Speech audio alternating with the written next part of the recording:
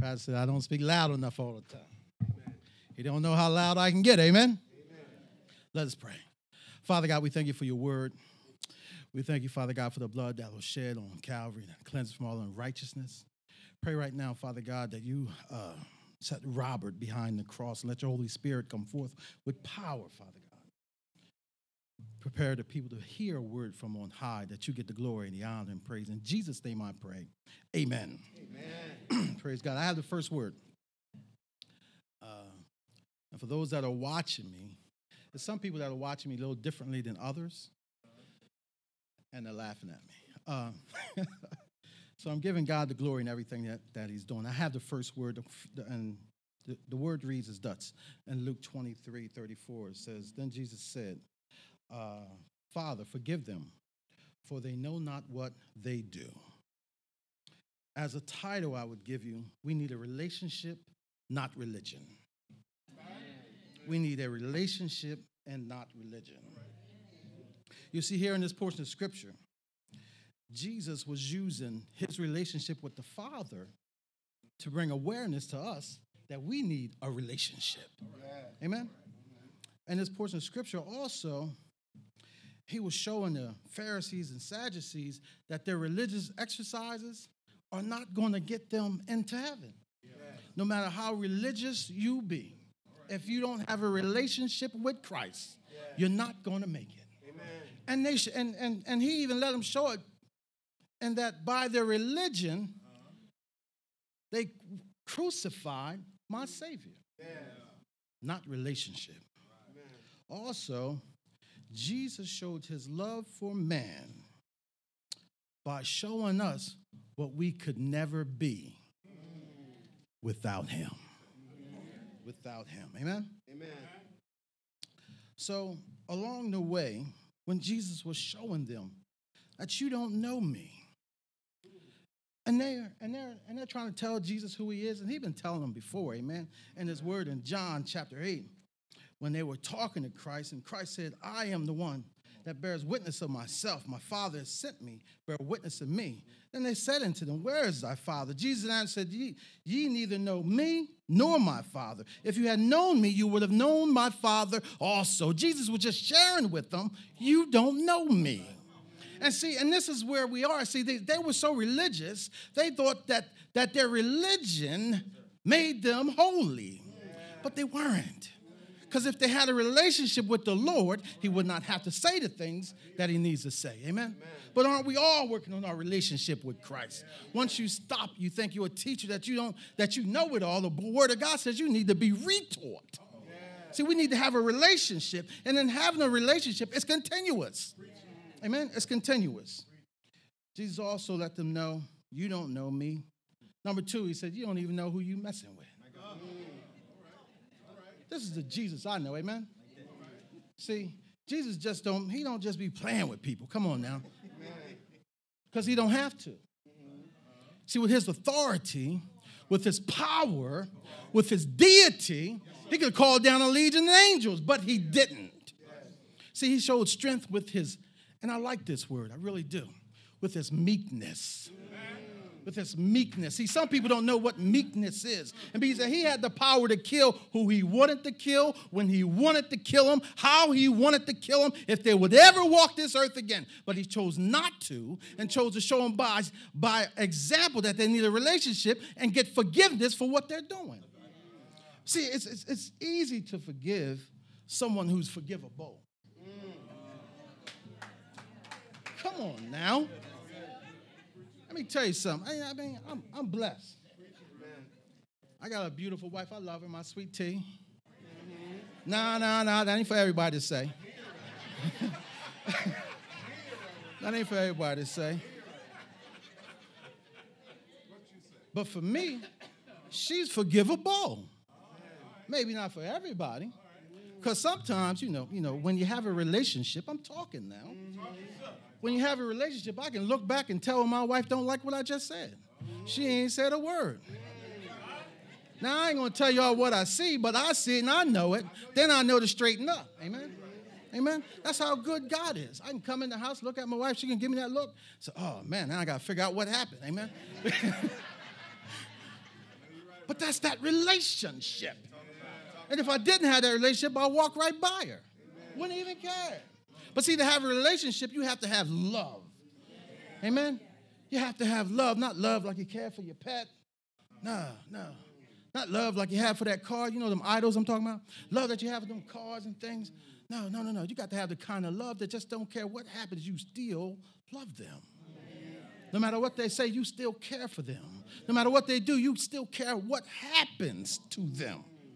Jesus showed us that love. Amen? And Jesus got away. You know, I remember when Jesus was talking to the Pharisees and Sadducees, and amen. And Jesus said in John 8:56, he said, your father Abraham rejoiced to see my day. He saw it and was glad. Now, see, they religious now. Remember, I said that, right? Then they said unto him, thou art yet 50 years old, hast thou seen Abraham? Jesus said unto him, verily, verily, I say unto you, before Abraham was, I am. Before Abraham was, I am. Well, see, Jesus was talking above them. If they had a relationship, they would be there with him. You understand? Jesus was talking something that they didn't understand in this flesh. Jesus was speaking eternally. Amen? Jesus was telling them things that the Father had told them before. That's why he said, when you see me, you seen the Father. Because nobody else called himself I am but the Father. He's sharing his Trinity, his power. Before Abraham was, I am. He wanted them to know we have an eternal Father. Amen? And he let them know he is eternal. He's sharing his relationship that he has with his Father, that we can have a relationship with him so that we can have a relationship with the Father. Amen? I don't call nobody else sweet nothing but my tea. Amen. I got a relationship with her. Amen? And God wants you to have a relationship. He's doing the same for us on the cross. Amen? And sharing his relationship, the love that he has for us. Even when we do wrong, he still loves us. Amen? When he was on the cross, they plucked the hairs out of his beard. When he was walking towards the cross, they ripped the flesh off his back. When he was walking on to the cross, his bare bones were singing. When he was on the cross, he didn't even look like himself. They mocked him and impaled a crown of thorns on his head, in his flesh, in his skull. But Jesus was showing us we need a relationship. And that while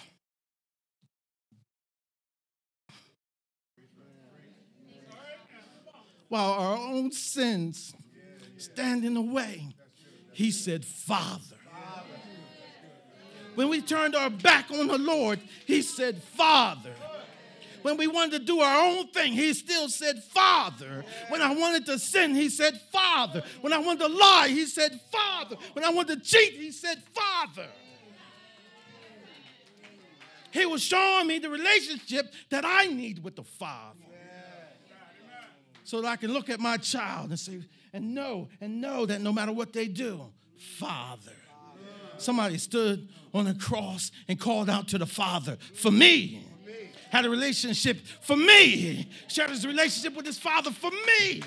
Amen. I'm not leaving you out, but you got to be your own me. This thing is personal between you and Jesus. He did this thing for me.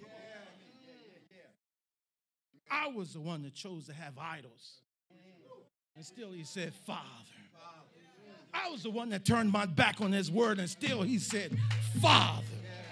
I was the one that decided to commit all kind of things, and yet he said, Father.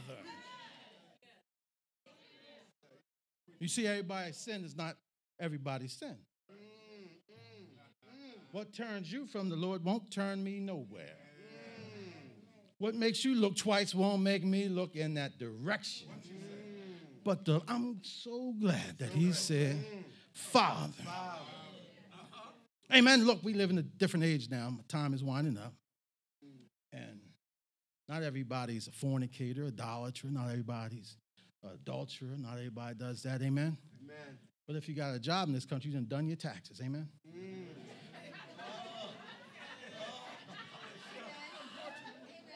I hope he didn't have to say, Father, forgive them.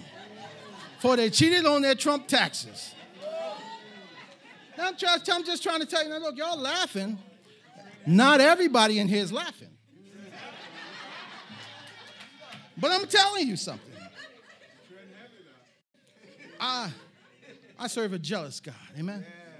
And Jesus Christ is showing us, right?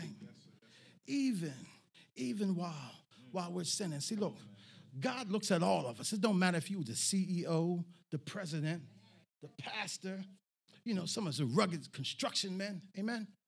I remember when I had my child, amen? And I was, I didn't have a keg then. It probably wasn't a six-pack either, but look. I had some guns going on, and I had some sweat on my brow, amen? I felt a little tough, amen? A little rough from the street, amen? God was good to me, amen?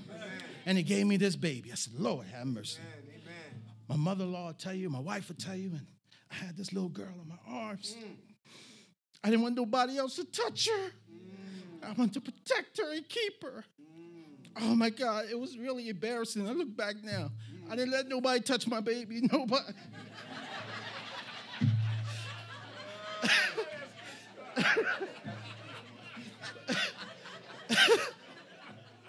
But that's how God is looking at us.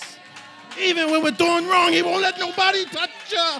Even when you're going the wrong way, he's going to protect you. Jesus was on the cross. He said, Father, forgive them, for they know not what they do.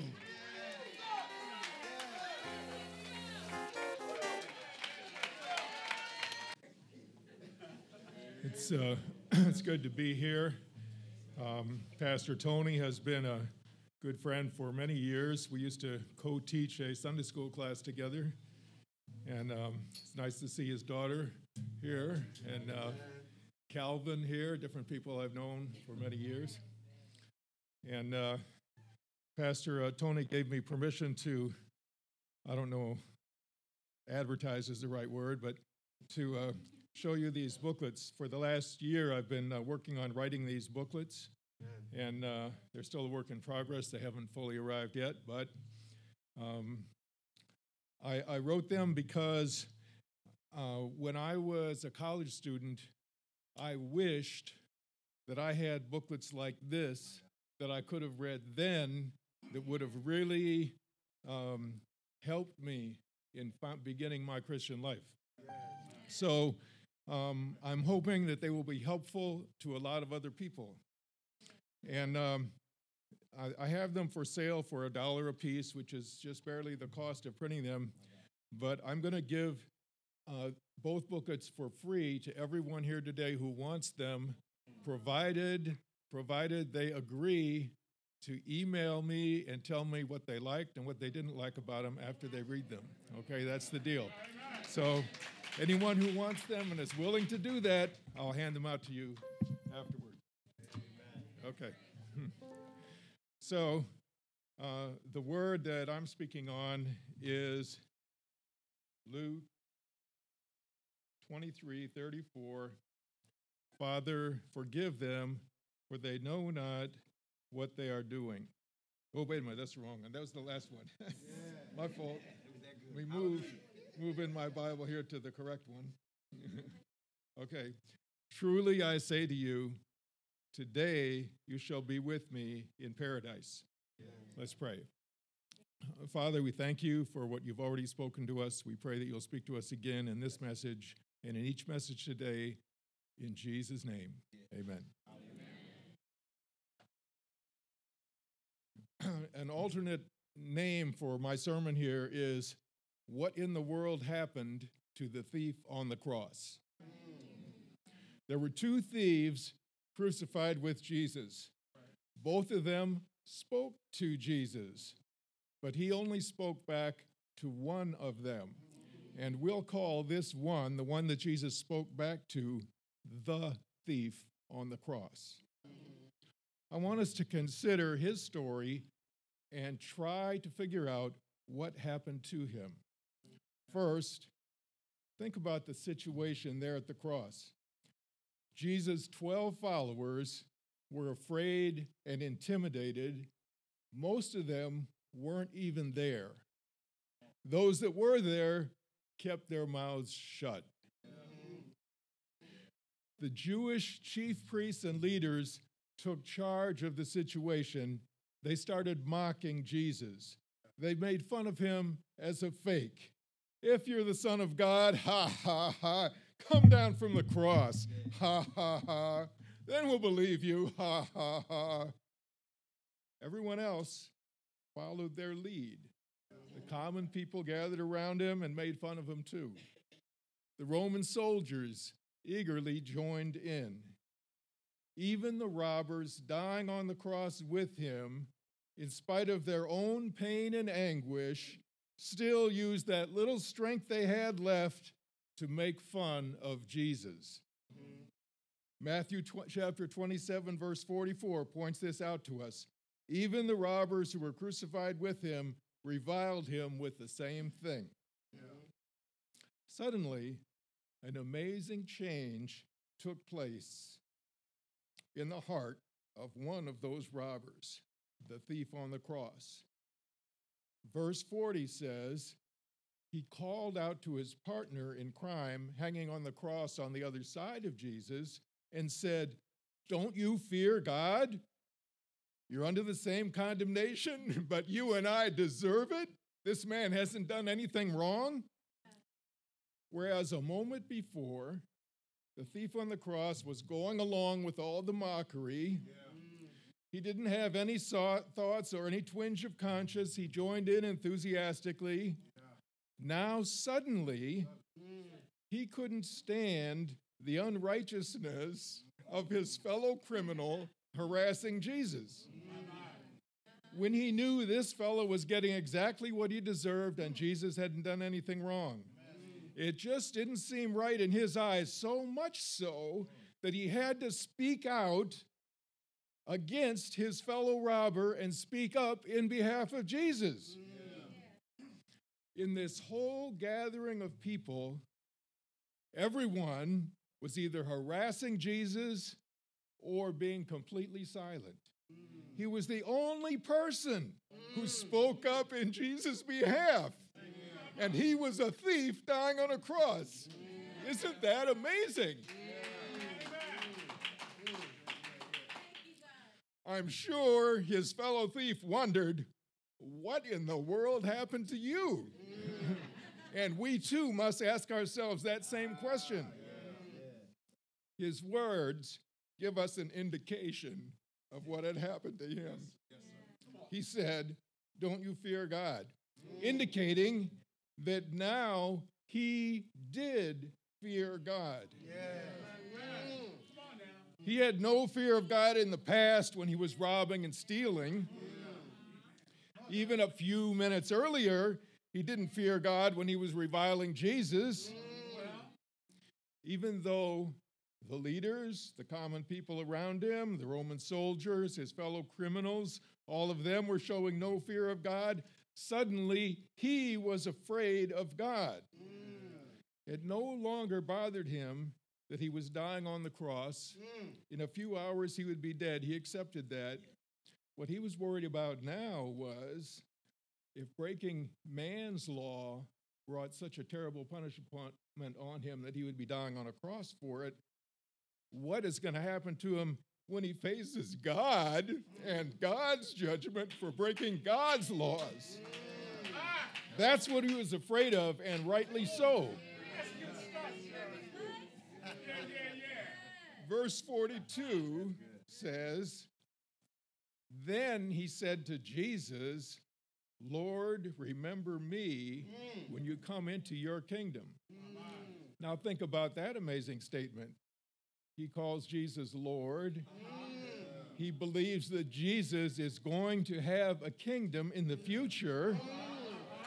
That means he must believe that Jesus is going to rise from the dead in order to establish such a kingdom.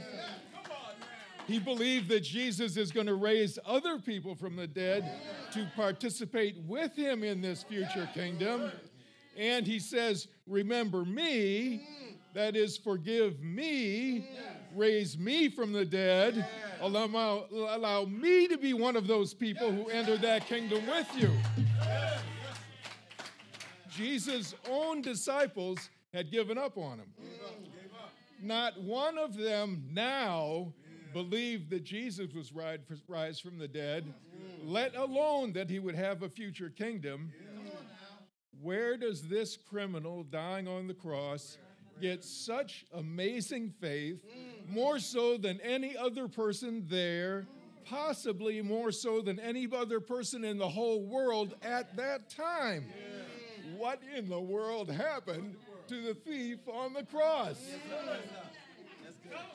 Here's the short answer.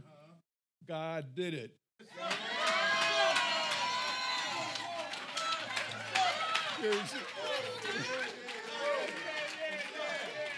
Here's the slightly longer answer.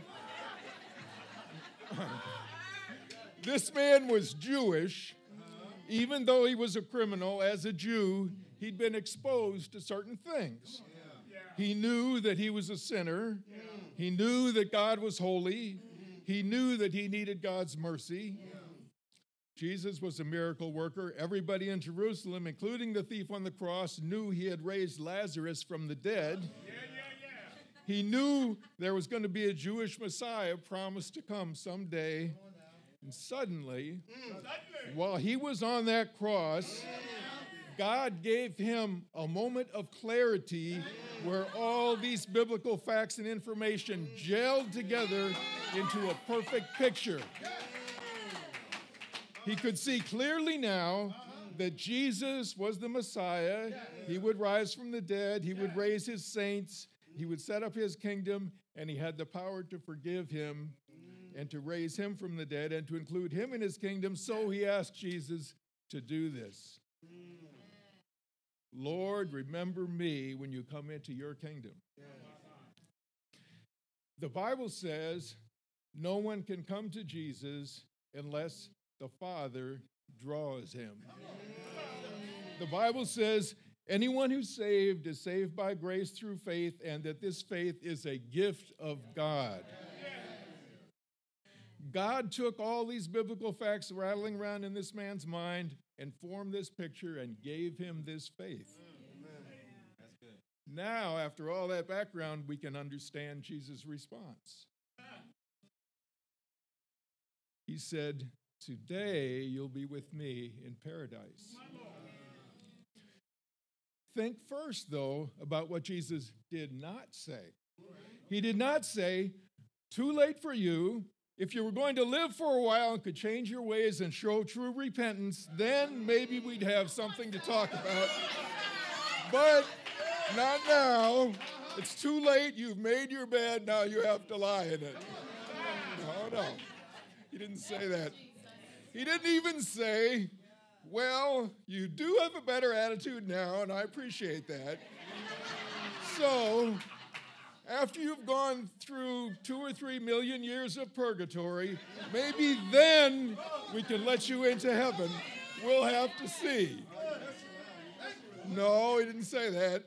He didn't say, "I think there's a small place in the outskirts of heaven that maybe we could give to you. And perhaps after a few billion years of strong spiritual growth, I could even let you see me once in a while."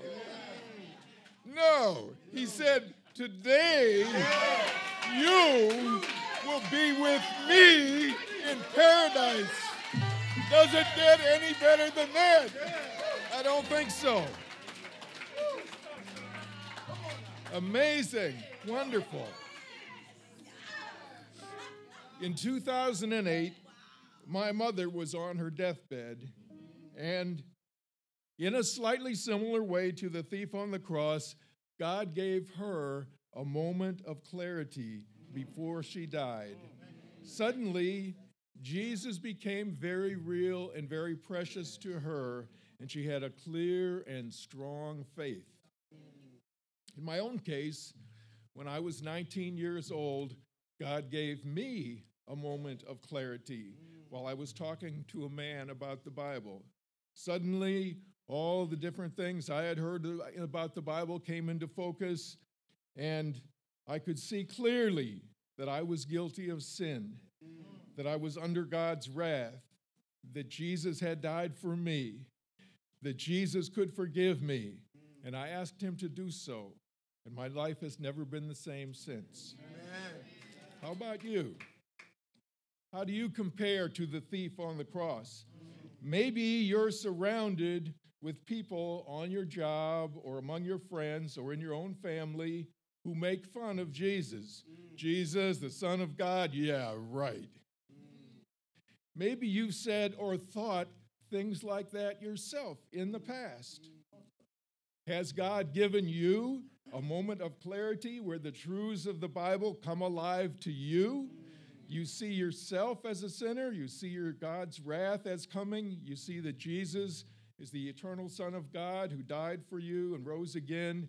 And you see that he can forgive you and give you a new life, and you've asked him for that. I pray that God has given you such a moment of clarity, or if he hasn't, that he will. No one should ever think, it's too late for me. My sins are too great. God will never be able to forgive me. Just think of the thief on the cross. What Jesus did for him, he will also do for you. Let's pray. Father. Yeah, that's all right. Just don't call me late for dinner. Mercy said no. Hallelujah. Your mercy had some say-so. Hallelujah. Bless the name of the Lord. I will be sharing with you the third word from the cross from John 19. Let's go back to verse 25 through 27. And the scriptures read as thus. Now there stood by the cross of Jesus his mother and his mother's sister, Mary the wife of Clopas, and Mary Magdalene. When Jesus therefore saw his mother and the disciple whom he loved standing by, he said to his mother, Woman, behold your son. Then he said to the disciple, Behold your mother. And from that hour, that disciple took her to his home. The word of God for the people of God. Praise be to God. God, we thank you for this time you've allocated for us to come before your throne of grace and mercy. God, as we examine your word, we thank you for what you've done. In Christ's name we pray. Amen. Amen. Amen. Amen. A command from the cross. The relationship between a mother and son is special, as well as unique, for it garnishes a love that is sometimes unexplainable. Likewise, is the relationship between a son and a mother. And this relationship, galvanized with love, embodies a deep desire for the son to take care of his mother. And this scenario is played out every June at the NBA draft, when young men coming out of college are drafted in the first round, making them instant millionaires. And when asked, what will you do with the millions? They respond with pride and joy, I'm going to take care of my mother. And Jesus, the Savior of the world, who finds himself purposely clinging to an old rugged cross on a mount called Calvary for the sins of all mankind, set the bar for sons worldwide to respond in this manner towards their mothers.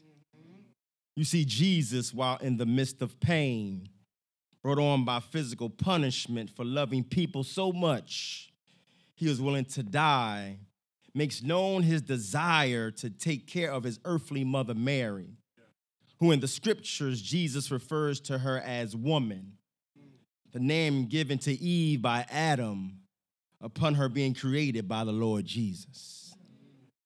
Now, you would think that after being tortured by the Romans, called out by the Jews, and sold out by his disciples, Jesus would have an overwhelming desire to assault those that assaulted him, curse those that cried, crucify him, and seek revenge for his boys who ran out on him. But amazingly, supernaturally, lovingly, Jesus, the sacrificial Lamb of God, found a way out of no way and took his attention off his foes and placed his attention on his family. You see, sometimes in this life, Sister Kenita, you have to take your attention off your foes who want to destroy you and place your attention on your family who are destined to be there for you when you're hurting, when you're hungry, when you're thirsty, and you feel all alone. And that's what Jesus did.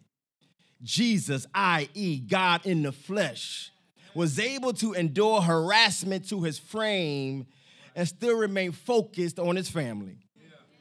Jesus, whose body was marred, was still able to focus on his mother. Jesus, whose diaphragm was dented, but was still able to focus on his most dedicated disciple. That he may voice this command from the cross. Woman, behold thy son. Son, behold thy mother. Now, this was not a suggestion, y'all, an implication or a question, but a command from the cross of Calvary for his family to exercise unity in the face of brutality. This command from the cross was for his family to exercise fellowship, community, camaraderie, and harmony built on the firm foundation called love. And who better to receive this commandment from the cross than Mary, the one that was privileged to carry our Lord, the author and innovator of love, in her belly for 9 months? Who better to receive this command from the cross than John, the disciple that loved Jesus and the disciple that Jesus loved? And this command from the cross that was voiced by our Savior over 2,000 years ago, Brother Tim, is still relevant. It's radical. And it's full of a rebooting the family back to oneness. Because when we look at the state of our families today, we see a breach, a disconnect, a disunity which was brought on by us allowing the enemy to affect our family values, our morals, and our traditions. That's why it's so important on this day, this Good Friday, that we commit our families to the command from the cross, which is woman, behold thy son. Son, behold thy mother. That the Lord's biblical idea for the family be exposed to the world. A command from the cross. Amen. Hallelujah. Isn't God good? I heard some good stuff today that just blessed my heart. I'm so grateful to God today. I have the privilege of the fourth word, which reads from Mark 15, verse 34. And at the 9th hour, Jesus cried with a loud voice, saying, Eloi, Eloi, lama sabachthani, which is being interpreted, my God, why hast thou forsaken me? Matthew records the same in verse 46 of chapter 27. It says, and about the 9th hour, Jesus cried with a loud voice, saying, Eli, Eli, lama sabachthani, that is to say, my God, why hast thou forsaken me? I want to contemplate the question, why? In our English rendering, we understand the word why as an interrogative pronoun, and it's looking for evidence for an action. In this case, it's asking the question, what is the evidence that warrants this action of forsaking? Why hast thou forsaken me? It's also looking into the question or inquiring concerning this restatement, if you will, this new statement of our relationship. He says, Our relationship is my God, my God. It's a personal relationship. So I am now forsaken, but you have been my God. Matthew records Jesus was mocked on this very question. Our brother already said it earlier. Likewise, also the chief priests mocking him with the scribes and elders said, he saved others, himself he cannot save. If he be the king of Israel, let him come down from the cross and we will believe him. He trusted in God. Let him deliver him if he will have him. For he said, I am the Son of God. The thieves also, which were crucified with him, cast the same in his teeth. So yes, it is God the Father, God the Holy Spirit that is doing the forsaking here. So the question is rooted in the contrast. Matthew says of Jesus that the Spirit of God descended upon him at his baptism and said concerning Jesus, this is my beloved Son, in whom I am well pleased. So why? John in chapter 8, Jesus is giving his own testimony about his relationship with Jesus. And he says, when you have lifted up the Son of Man, then you will know that I am he, and I do nothing on my own authority, but speak just what the Father has taught me. And he says, and he that sent me is with me. He has not ever left me alone, for I always do the things that please him. So again, why? There's no evidence warranting this action. The current state of dying on a cross, the instrument of death that involved the hanging on of a tree, that Deuteronomy 6 says is a curse for anyone occupied therein. So what is the evidence? I've pleased you. You are well pleased. I am always with you. You've never left me alone. Paul would later say that it was the insufficiency of our flesh to save us. That is, it is not possessed within us the ability to deliver ourselves from sin. So Paul says it this way, for what the law could not do, in that it was weak through the flesh, God did this in sending his own Son in the likeness of sinful flesh, and for sin, condemned sin in the flesh. So sin, the curse that Deuteronomy talks about, is the reason why. Why has he been forsaken? Because sin is the reason he's forsaken. He says to Cain in the beginning in Genesis, sin lies at the door and it wants to rule over you. This sin that ravaged and raged in Cain, causing him to kill his brother Abel, but in Jesus, it gets condemned in the flesh. So that is why. He uses the word forsaken, expressed in the word sabbathani, conveying the emotion of distress. I am crying in distress. And in this moment, Jesus, in effect, becomes Cain.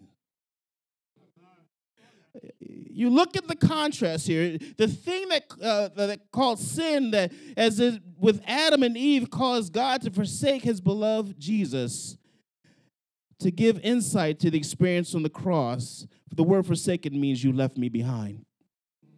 It means you've deserted me, you've abandoned me, you've left me in straits, you've left me helpless, totally abandoned, and utterly forsaken. Daniel said this would be true of the Messiah. 70 weeks are determined upon the people, upon the holy hill to finish the transgression. That's what he's going to do on the cross. He's going to finish the transgression, make an end of sin, make a reconciliation for iniquity, and bring everlasting righteousness. But it goes on to say, and after 62 weeks, Messiah shall be cut off, but not for himself. This is why. Cut off, but not for anything he has done.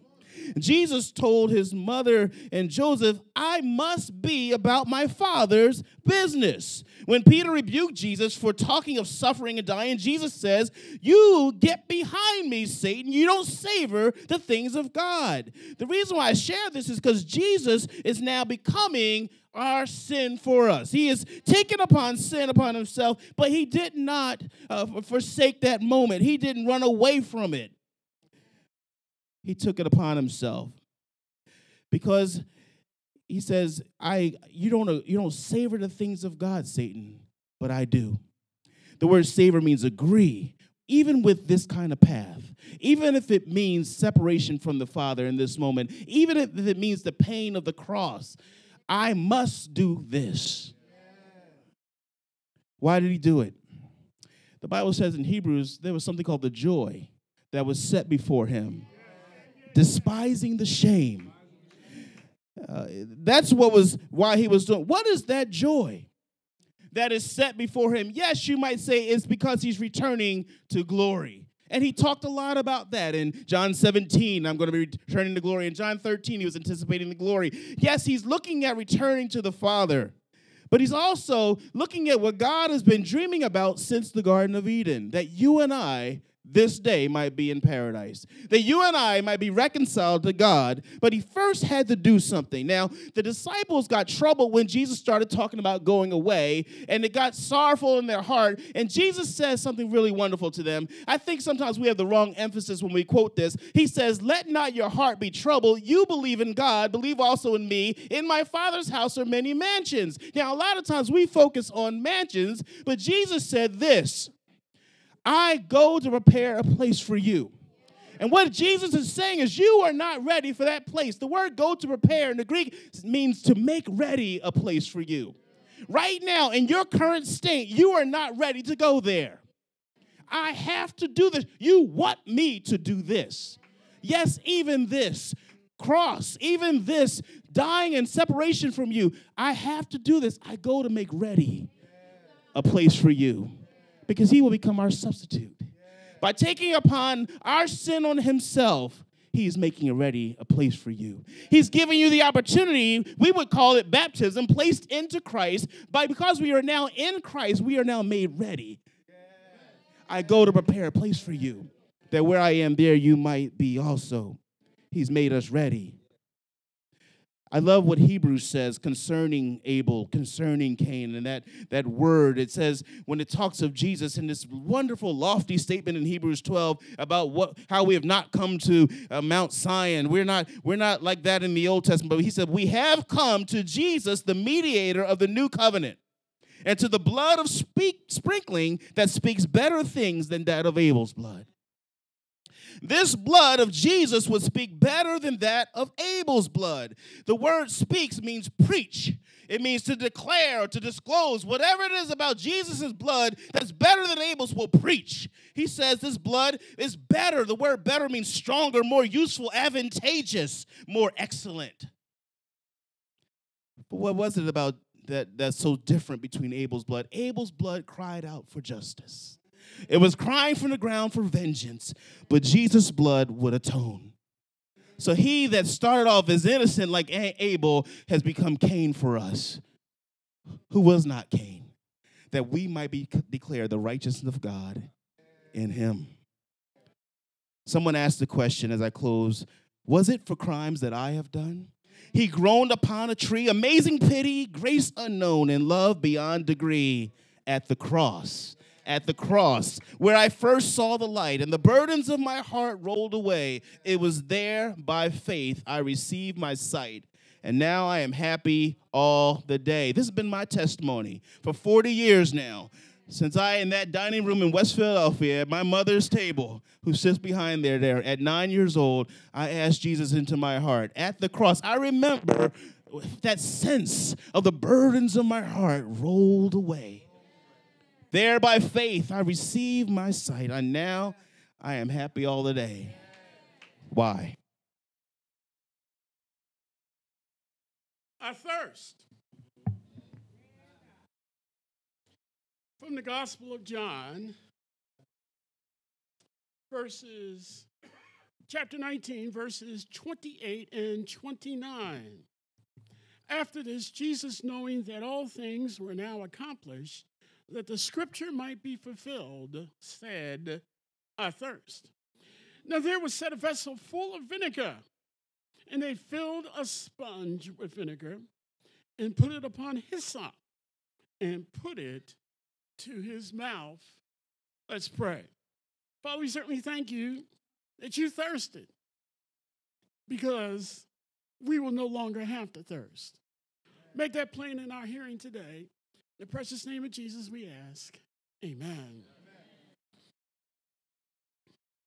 When was the last time you were thirsty? Well, we've got some spring water right out there. I think it's Jacob's well. Can you remember a time that you were dying for a sip of something wet? But do you really, really, really know what it means to be thirsty? The writer says, all was now finished. And Jesus knew it. He's been hanging in excruciating pain for nearly 3 hours now, and the end is near. So you might be asking, what exactly was he thirsty for? Well, certainly for something wet for his parched lips, his gritty mouth, his dry throat. That much is obvious. After the agony he's been enduring for hours now, Jesus is suffering from bitter dehydration and blistering thirst. Just please, something wet. And yet his thirst seems such a minor thing in light of the fact that his whole wounded, lashed, pain-racked body hangs heavily on the cross. In the agony of his thirst, there's a sponge full of sour wine. That's wine gone bad. In other words, what you and I call vinegar. Can you smell it? Can you taste it? The sharp scent and bracing taste must have stung our Lord. But the wetness offers just a moment of relief, bitter though it may be. Jesus said, I'm thirsty. And John adds the editorial comment under the Spirit of God that it was to fulfill Scripture. Well, what, you might say, would that Scripture be? Could it be Psalm 69, as some commentators suggest, which reads, Save me, O God. I am weary with my crying. My throat is parched. My eyes grow dim with waiting for my God.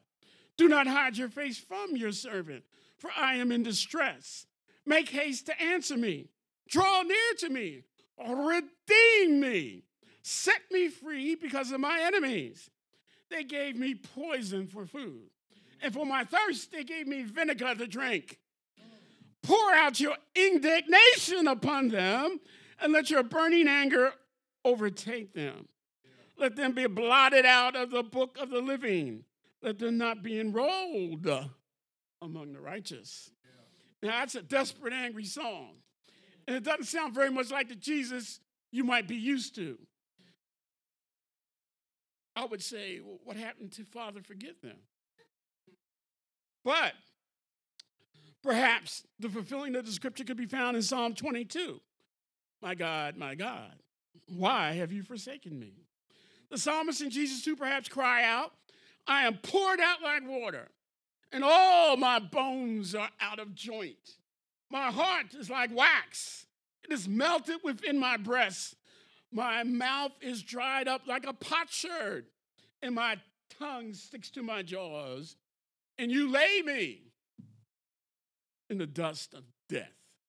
Psalm 22, 14 and 15. There's no doubt that our Lord was experiencing the absolute worst physical pain imaginable. It was real. 39 harsh lashes from the Roman whip.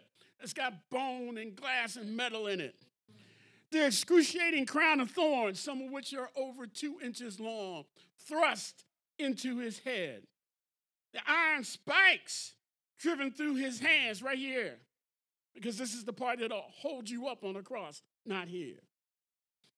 The sheer torture of hanging there for 3 hours, gasping for each breath. But this means that God knows the enormity of human pain. Even the pain you and I experience in our illnesses, in the woundedness and heartbreak, because God became human flesh and felt that pain deeply on the cross. In the midst of that deep, desperate pain, Jesus expresses a simple reality. I am thirsty. He begs for something to soothe his dry mouth and loosen his tongue sticking to his jaws. I would submit to you that he was thirsty for something else too. besides the physical need, besides for knowing that his suffering is soon to come to an end, I would say he was yearning for a reconciliation with the Father and with God the Holy Ghost.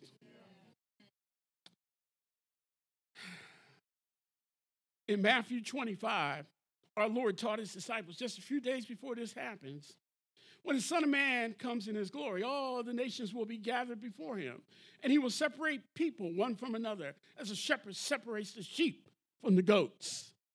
Then the king will say to those at his right hand, "Come, you that are blessed by my Father, inherit the kingdom prepared for you from the foundation of the world. For I was hungry, and you gave me food. I was thirsty, and you gave me something to drink. I was a stranger, and you welcomed me. I was naked, and you gave me clothing. I was sick, and you took care of me. I was in prison, and you visited me. Truly, I tell you, just as you did it to one of the least of these who are members of my family, you did it to me." Jesus said, when I was thirsty, you gave me drink. Mother Teresa had a sign placed above the entrance to the chapel on all her missions around the world. It read something like this: "I thirst, I quench." Mother Teresa says she desired to satiate the thirst of Jesus on the cross for the love of souls. When we offer a cup of cold water to those in need, we are giving water to Jesus on the cross. We are quenching his thirst. When we serve others in Jesus' name, when we are helping to quench human need, we are serving the Lord himself. Perhaps as he was yearning for an end to his suffering, Jesus seeked to remind those who will follow him to serve to quench the thirst of the needy, the downtrodden, the poor. But I mentioned to you that he was also thirsty for the renewed fellowship with his loving Father. Now, he's on a cross, brutalized. He doesn't even look like a man. And he's yearning for a reconciliation. He's yearning for a coming resurrection. He's yearning to return to the Godhead in eternity to experience again the sublime companionship of God the Father and God the Holy Ghost. And in light of that, maybe there's another psalm that gives spiritual sustenance to Jesus on the cross. Psalm 63:1. "Oh God, you are my God. I seek you. My soul thirsts for you. My flesh faints for you, as in a dry and weary land where there is no water." Or maybe perhaps it could be Psalm 42:1 and 2. "As a deer longing for flowing streams, so my soul longs for you, O God. My soul thirsts for God, for the living God. When shall I come and behold the face of God?" Never in eternity had there been any separation of the companionship between God the Father and God the Son and God the Holy Ghost. But now, because he's become sin for us, because he's bearing my nasty, stinky, filthy, rotten, smelly sin, he is separated from God the Father and God the Holy Ghost. Such a thing has never happened ever before. And he longs, he is thirsty for that rift to be mended. But for you and me, he's allowing that separation to happen, that you and me might be saved. And that brings me to the third and concluding point. He thirsted so you and I would not have to thirst. Amen. He thirsted so that you and I would stop drinking out of broken cisterns. He thirsted so you and I like the way the Amplified Bible puts it, stop drinking out of that dirty, nasty Jordan and Euphrates and Tigris rivers. You know what I'm trying to say.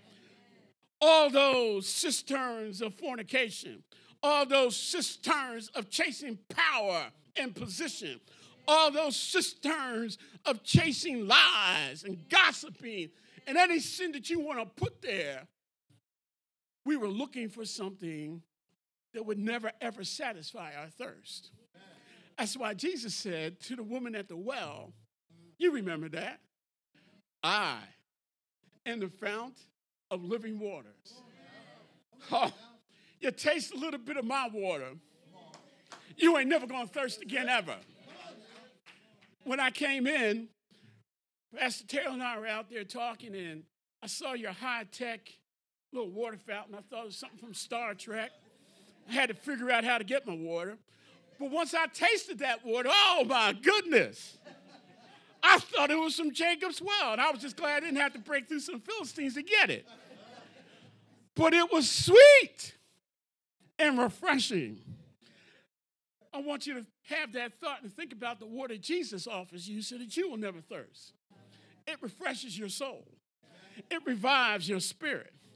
It makes you so that you won't want anybody or anything else because you'll find yourself complete in Him.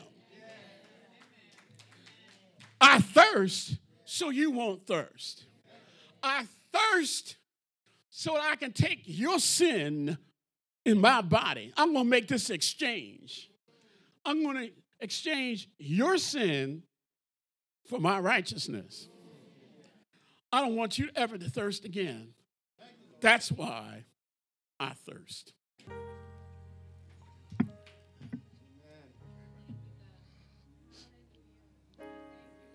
Hallelujah.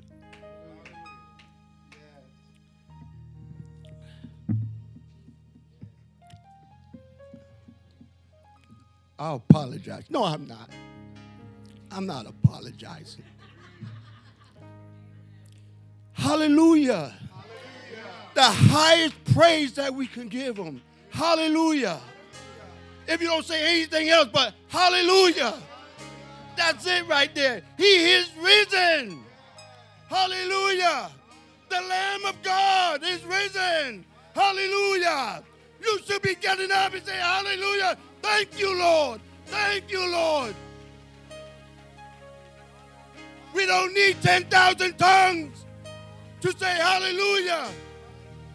That's the respect, the admiration, the reverence that we give Him. Hallelujah. My God, hallelujah. Oh, what He done for you. What He done for you. What He done for you. You can say hallelujah. That's all He asks. That's it right there.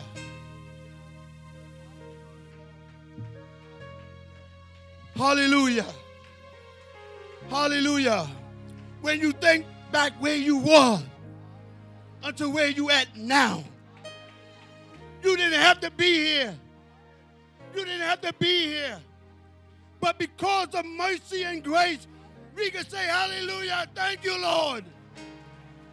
When I was down and out, you picked me up. Hallelujah. Some of us shouldn't even be here. I know I shouldn't be here. Hallelujah. Thank you, Lord. Thank you. Oh, no. I can't keep quiet. It's like fire shut up in my bones. I got to let it out. I'm not sorry. I got to let it out. You don't know. You don't know what I've been through. I don't know what you've been through. But God brought you out. Hallelujah.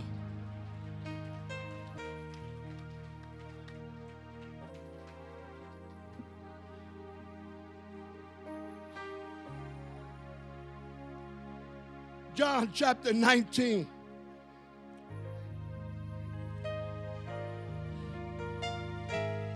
Verse 30.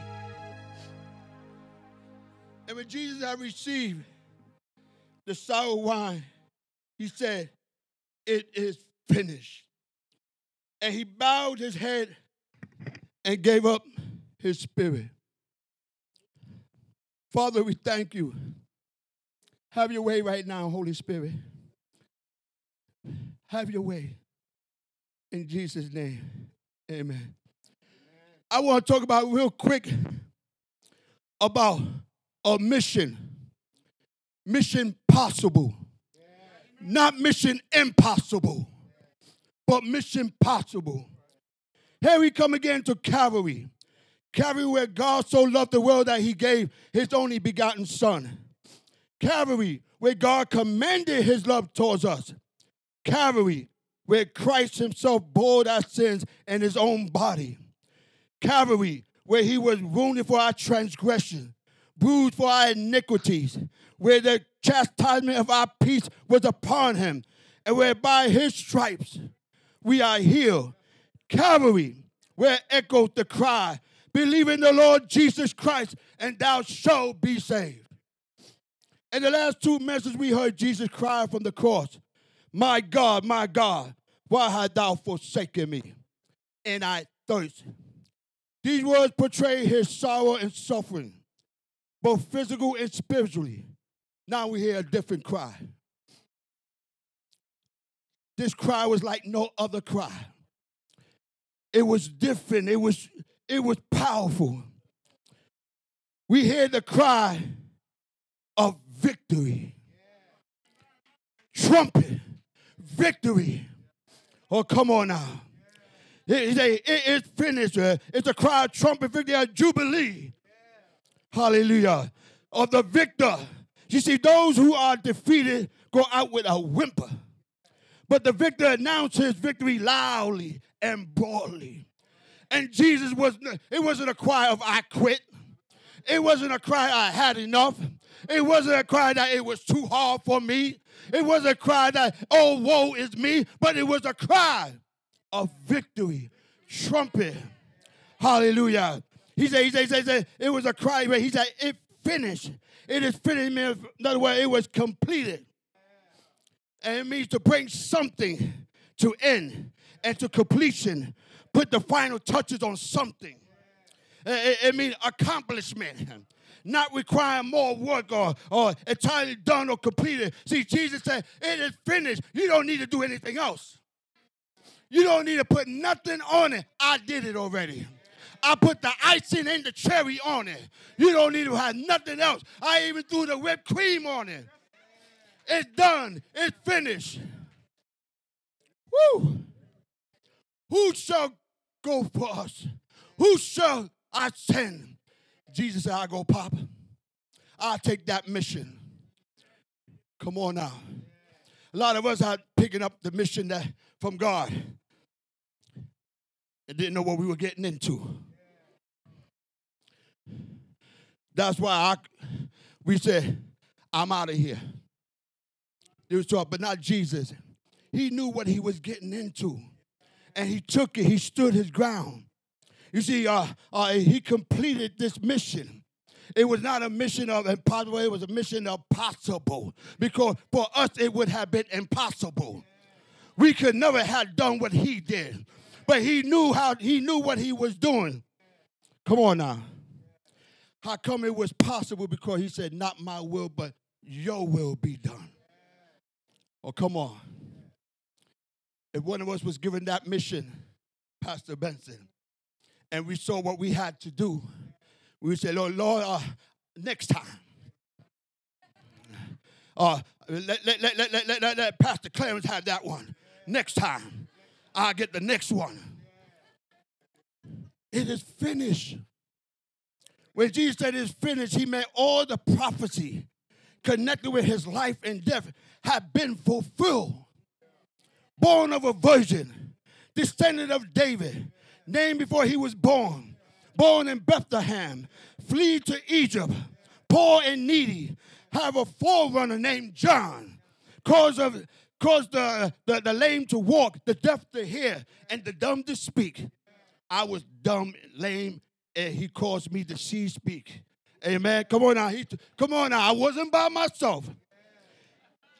He would be despised, rejected of men, hated without a cause, betrayed by friends, forsaken by his disciples, led to the slaughter. Number among the transgressors. Soldiers gambled for his garment.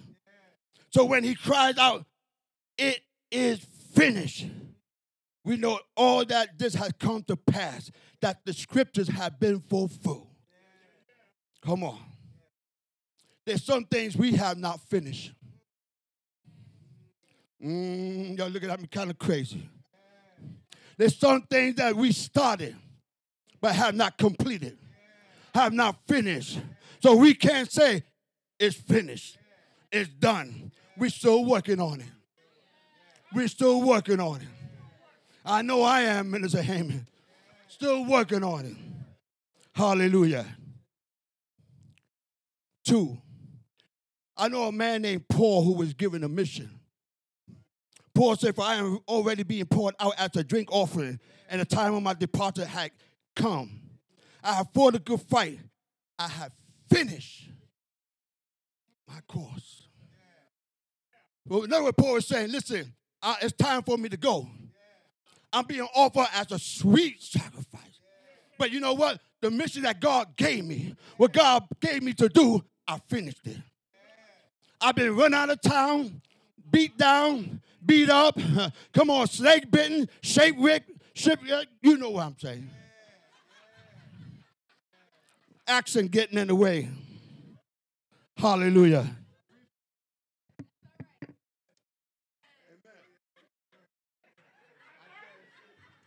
I thirst.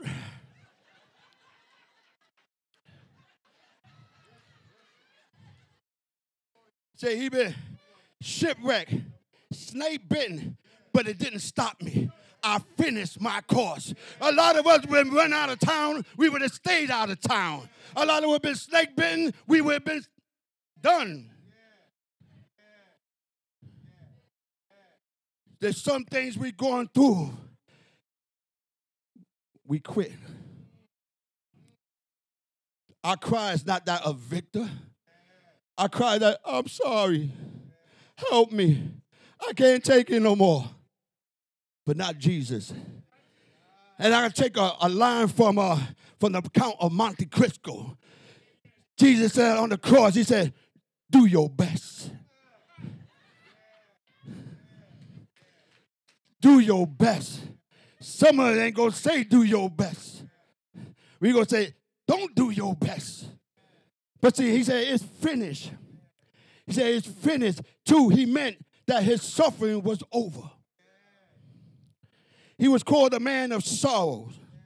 No man had ever been more fitting, never had a more fitting title.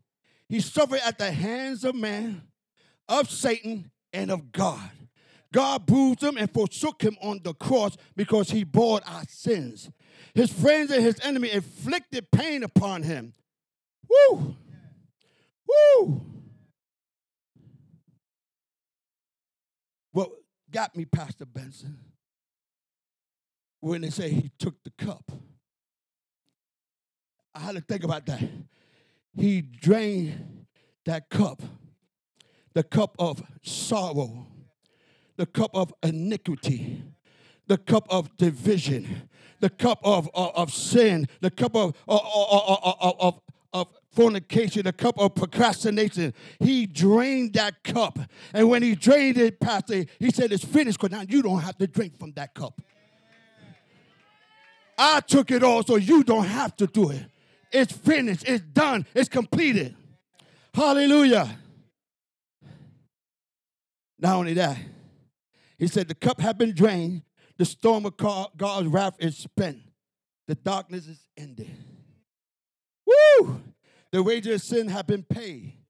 And the Lord has been satisfied. Come on. It's finished. I could imagine, Pastor and Minister Hammond, that the devil was down there in his so-called kingdom with a glass of Moet in his hand and whatnot, talking about, we heard him say it's finished, we done won. But see, if he had changed the battery of his hearing aid, he would have heard that cry different. He would have heard that it was not a cry that I quit. It was not a cry that I give up, but it was a cry that I done it. It's finished. It's done. Woo! The Bible said that the light shined in the darkness, but the darkness comprehended. Now, I can see it now, Pastor, as the devil rejoicing. We done did it. It's finished. There was a light standing there. It was a light, the light. As the devil looked up, oh, boy, I don't know. Jesus said, how you like me now? But it let me know that he snatched the keys of hell and death from the devil. Come on, and set the captives free. It is finished. Or death, where is your victory? Or death, where is your sting? The sting of death is sin, and the power of sin is the law. But thanks be to God who give us the victory through our Lord Jesus Christ. 2 more minutes, I'm done. Said third, he meant that his work of redemption was accomplished. No one will ever have to add anything in order to save a soul. He took upon the work that he had done, and he looked upon the work he had done. He said, it stands finished. It is complete. It is done. He accomplished his mission. Hallelujah. Isaiah 53:6 said, all we like sheep have gone astray. We have turned everyone to his own ways, and the Lord has laid on him the iniquity of us all. Now it's done. He has borne our sin, and our redemption is complete. And Revelation 5:9, it says, thou wast slain and hast redeemed us to God by the blood out of every kindle, come on, a tongue and people and nation. We look and say sin nailed Jesus to the cross. And I thought about that. But Jesus also nailed sin to the cross. You see, sin got no power on us no more. But once it was nailed to the cross with him, it was finished. Come on now. It was finished. He said, it's done. You don't need to put anything else to it. Stop trying to put something to it. Stop trying to add to it. It don't work. But see, I love this, Pastor, because see, when Jesus finished his mission and he went up, but he gave us a mission. Come on. He said, all power has been given unto me. He said, now go and preach, teach, baptize in the name of the Father, the Son, and the Holy Ghost. Go to Samaria over. That was our mission.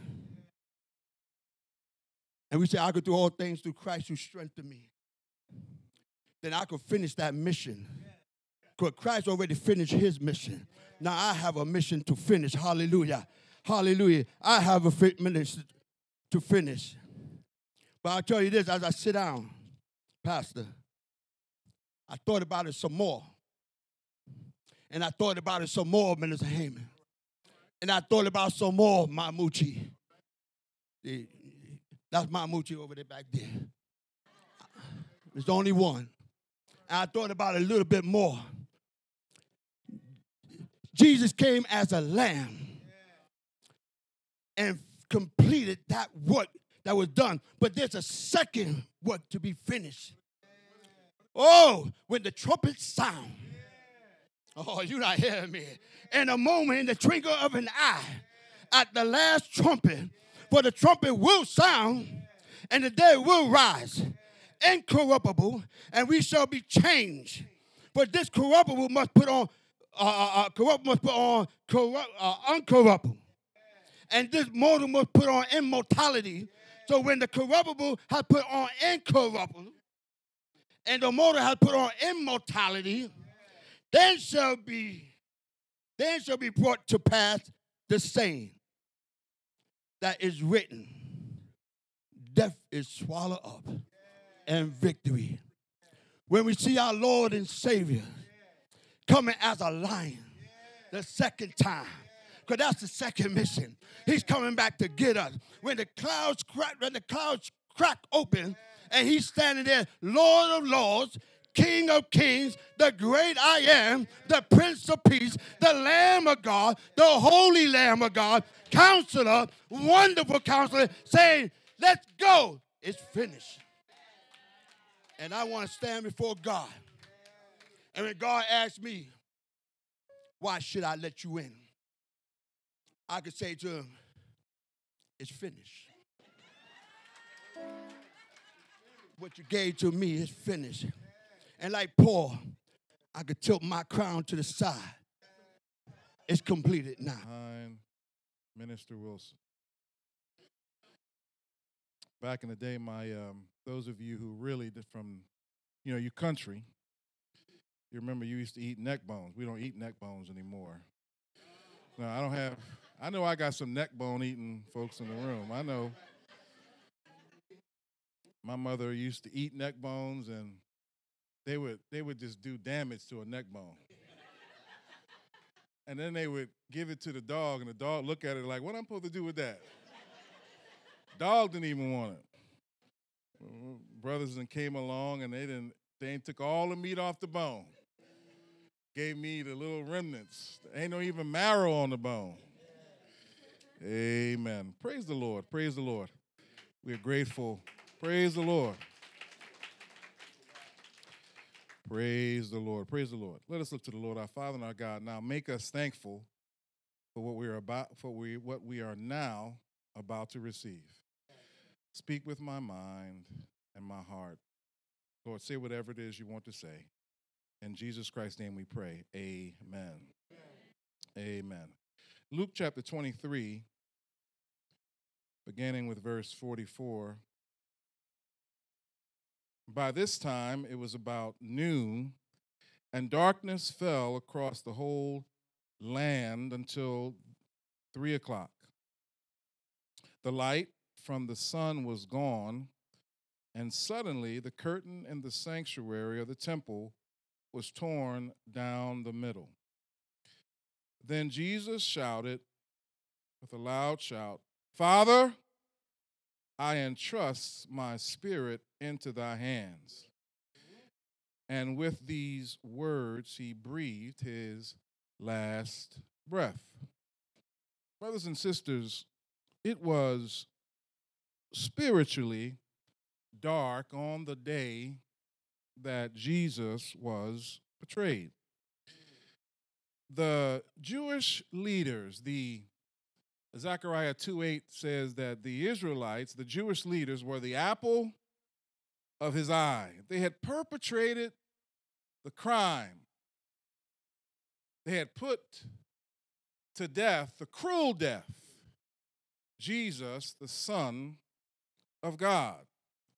If you think about it, it was the creation who raised its fists and now kills and puts to death the Creator. It was spiritually dark. It was also physically dark. For Jesus had been on the cross some 6 hours, from 9 a.m. to about now 3 p.m. And the sun, the big eye of the world, is a poem that talks about, with all its millions and sextillions of candle light power, that same sun that God put in the sky, and it refused to shine on the day that Jesus died. It went down in protest against this horrific scene. It did not look good for the master. For those of us who just got into church, and for those of us who have not been churched and not been in church all your life, it begs the question, why in the world do we call it Good Friday? I mean, most of us are Monday morning quarterbacks. You know, brothers, we know the scriptures. We've seen what happens on Sunday. We know all of that. But if you're in the event at the time, you're wondering, if I would have told somebody, nudged them and said, man, this is Good Friday, they'd have looked at me like I was crazy. Why in the world would you call this Good Friday? Well, if we interrogate this text, as the brothers have done, in it, from a CSI perspective, if we investigate the text, it will then reveal to us why it was good. Follow with me.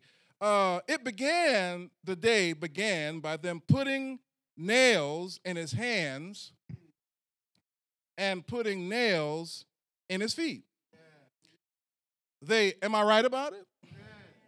They put a crown of thorns on his head Am I right about it? I mean, is that in your copy of God's word? You're not going to talk to me. Y'all not going to fall asleep on me. Y'all ain't had chitlins or anything like that yet on Good Friday yet. All right. It did not look good, but they forgot about the fact that Jesus was a carpenter. They forgot about the fact that what happens when you give a carpenter just 3 nails and 2 pieces of wood. Brothers and sisters, it was good because the carpenter was building a bridge. He was building something. They didn't understand that Jesus was the master builder. How can they build? You said, well, brother preacher, I was with you for a moment, but how can you build when you're bleeding and you're dying on a cross? Well, but Jesus now is building, but look at the components of how he was building. He was bleeding. They didn't understand how he hung on a cross, and while he was bleeding, the text says that he was shedding blood. He was shedding blood, but how would the parenthetically that the blood, as it was dripping, it dripped on you and you and you and you. What can wash away my sins? Nothing but the blood of Jesus. The hymn writer says, there is a fountain filled with blood drawn from Emmanuel's veins, and sinners plunge beneath the flood. They lose all their guilt and stains. I think that's good. Not only was he bleeding, but the other thing was that he was forgiving. You heard the preacher preach already that he says, Father, forgive them, for they know not what they do. You know the only ones who could travel, if you build a bridge, the only ones that could travel on the bridge that Jesus was building was the pure in heart. You see, this bridge that he was building had a toll. And none of us could pay the toll to cross the bridge. But because of his blood on the cross, he said, Father, forgive them, for they know not what they do, we all as Christians were given an easy pass. 1 John 1:9 says, if we confess our sins, he's faithful and just to forgive us our sins and to cleanse us from all unrighteousness. Psalm says that who can ascend unto the hill of the Lord, or who shall stand in his holy place? He that hath clean hands and a pure heart. So not only was he bleeding, not only was he forgiving, but thirdly, he was promising, he was providing. Because if you build a bridge, you have to test that bridge. The engineers will come and test the bridge to make sure that people can cross the bridge. So while he was bleeding and forgiving, and then he was providing, you heard the preacher say that truly I say to you today, you will be with me in paradise. He promised the thief on the cross that he would be a traveler on this bridge. And its destination was heaven. Jesus promised, simply we know the verse, it says in John 3:16, for God so loved the world that he gave his only begotten Son, that whosoever believeth in him should not perish but have everlasting life. John 14:1-3 says, do not let your heart be troubled. You believe in God, believe also in me. For in my Father's house there are many dwelling places, and if it were not so, I would have told you, for I go to prepare a place for you. He's preparing the bridge. And if I go and prepare a place for you, I will come again and receive you to myself, that where I am, there ye may be also. Brothers and sisters, I'm glad and today that the bridge through Jesus, because of this thief, it was tested. It was tested by a thief. It was tested by a drug addict. It was tested by a liar. It was tested by a mourner, a murderer. It was tested by those who are addicted to porn, and it was tested by those who are addicted to all kind of sins, because those that have died in Christ, hallelujah, they were able to cross that bridge. Then not only was he bleeding and promising, but then he was finishing. You heard Minister Will, he said in chapter 19, verse 30, when Jesus had received the wine, he says, "It is finished." One of the things that I love about "it is finished" that Mama used to, for those of you, I'm old school, I'm just old school. Believe in Kool-Aid and we're sandwiches, you know what I'm saying, back in the day. Fried bologna sandwich. I may go home after this and get me a fried bologna sandwich. Now, some of y'all young folk, y'all millennials, y'all don't know nothing about that, you know what I'm saying? But back in the day, my mother put away a kitchen set. And she went, I remember we'd go down to Fifth and Olney down in Philly. Every other week we'd go down when she'd get paid, and she put $50 on that kitchen set. And I was wondering as a child, when are we ever going to see this kitchen set? And after months upon months, seemed like years had passed. One day I went with my mama, and she put down the last payment, hallelujah. And they stamped on the bill, it is paid in full. Hallelujah, hallelujah. So what he did on the cross was, you see, when you have this finishing work, the architect says, it is finished. I made this bridge between earth and glory. I've bridged the gap between God and man, and it is finished. But then what was interesting is that he was cutting. Not only was he bleeding, forgiving, promising, and finishing, but he was cutting. We read the verse, look at Luke 23, verse 45b says, the curtain of the temple was torn in two. This curtain was over 8 feet high, and it was about 3 inches thick. But every bridge building project, they tell me, you remember, if you see a new bridge, they have a ribbon cutting ceremony. But for this ceremony, it was a different type of ceremony. You see, what Jesus did was at the ribbon cutting ceremony, when he cut the ribbon, when he cut the curtain, he gave direct access for all that would cross. Before the bridge had been built, you had to go through a high priest. And to get access to God, but now you didn't have to go through the priest. Traffic was rerouted. You had direct access to God because of the bridge. Or somebody ought to praise God for the bridge. Hebrews 10, 19 and 20 tells us, Hebrews 10, 19 and 20 says, and so, dear brothers and sisters, we can boldly enter heaven's most holy place because of the blood of Jesus. By his death, Jesus opened a new living, life-giving way through the curtain, because the curtain of the temple was torn in two. Jesus is the master carpenter, included bleeding, forgiving, promising, finishing, and cutting. But the opening of every bridge usually concludes with a closing statement. The architect, the builder of the bridge, then says in Luke 23, verse 46, he says, then shouted Jesus, Father, I entrust my spirit into your hands. And with those words, he breathed his last breath. Jesus, in his closing statements, now commits himself and all that he had done with his Father.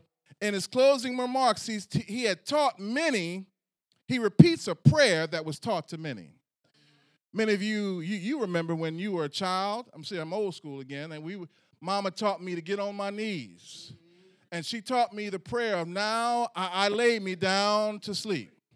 I pray the Lord my soul to keep. If I should die before I wake, I see some of y'all know that. I pray the Lord my soul to take. But when I got older, my father taught me the Lord's Prayer. And as I got older, I began to pray for myself. And I realized that over a period of time, Mama had prayed for me, Grandmama had prayed for me, and there was some times when I realized that I was in the wrong place at the wrong time, and I could hear Mama's prayers. I was in a club when I shouldn't have been in a club. I was in somebody's house when I shouldn't have been in somebody's house. I was driving somewhere when I should not have been driving, but because of Mama's prayers, he heard me. But when he says, Father, forgive them, that's one prayer. When he says, my God, why hast thou forsaken me? Notice the difference between the two. My God, meaning fellowship was broken, but now he's back again and saying, Father, Daddy. He has rekindled the fellowship between him and God. Oh, brother, when you understand, when he says to him, Jesus never left the cross. Follow me now. He never left the cross. He never left the cross. All of us will have some dark and some dismal days. Life is hard. Life sometimes gets heavy, and some things don't go the right way. Relationships don't go the right way. We work at a job for 20 years and get laid off, and they tell us goodbye and thank you.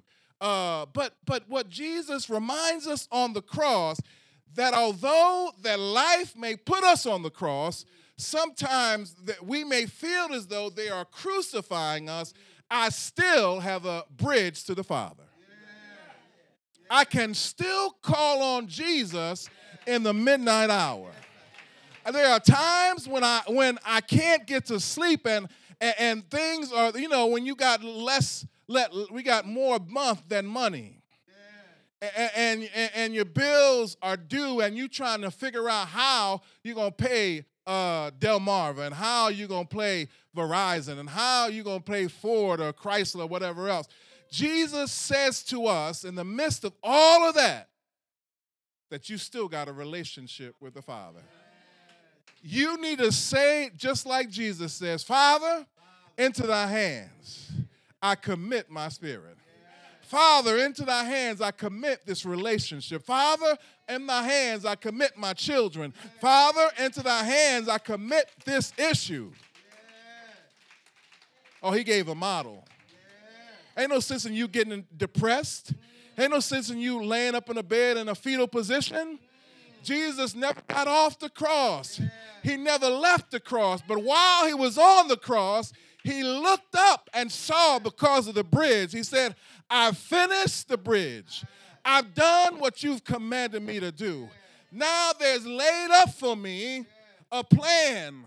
I can go back home, but when I go back home, even though the 11 have deserted me, even though nobody is there but John, even though I got to leave Mama in somebody else's care, I can go home because I can cast it into the Father's hands.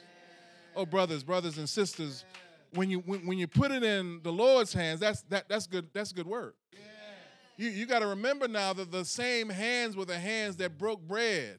You worried about food, don't worry about it. He can break bread and feed 5,000. You worried about the storms of life, the storms. He can speak to your winds and speak to your waves. Tell them that he can speak to your boss and say, sit down and shut up and leave her alone. Oh, yeah, I know because it's in his hands. You don't serve this mamby-pamby God. You serve the God of the universe.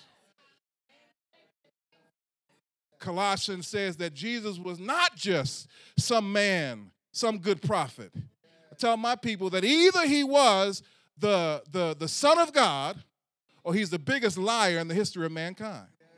He can't be either one or the other. Either he was God, because when he says that he was God, the Bible says so. Bible says in Colossians that in him was the fullness of the deity. Oh, in fact, if you look at John, him and Paul and John get together and say, all things were made by him, and there was nothing made that was not made by him and for him. So if it was all made for him, guess what? You were made for him. Don't think that he don't know about the problem between you and your spouse. It was made for him. It was made by him. The storms of life come, it was made by him. The bills that you can't pay, it was made by him. He wants you to get to that point where you are on your knees and you say to him, Father, for into thy hands I commit my spirit. Hallelujah, hallelujah, hallelujah.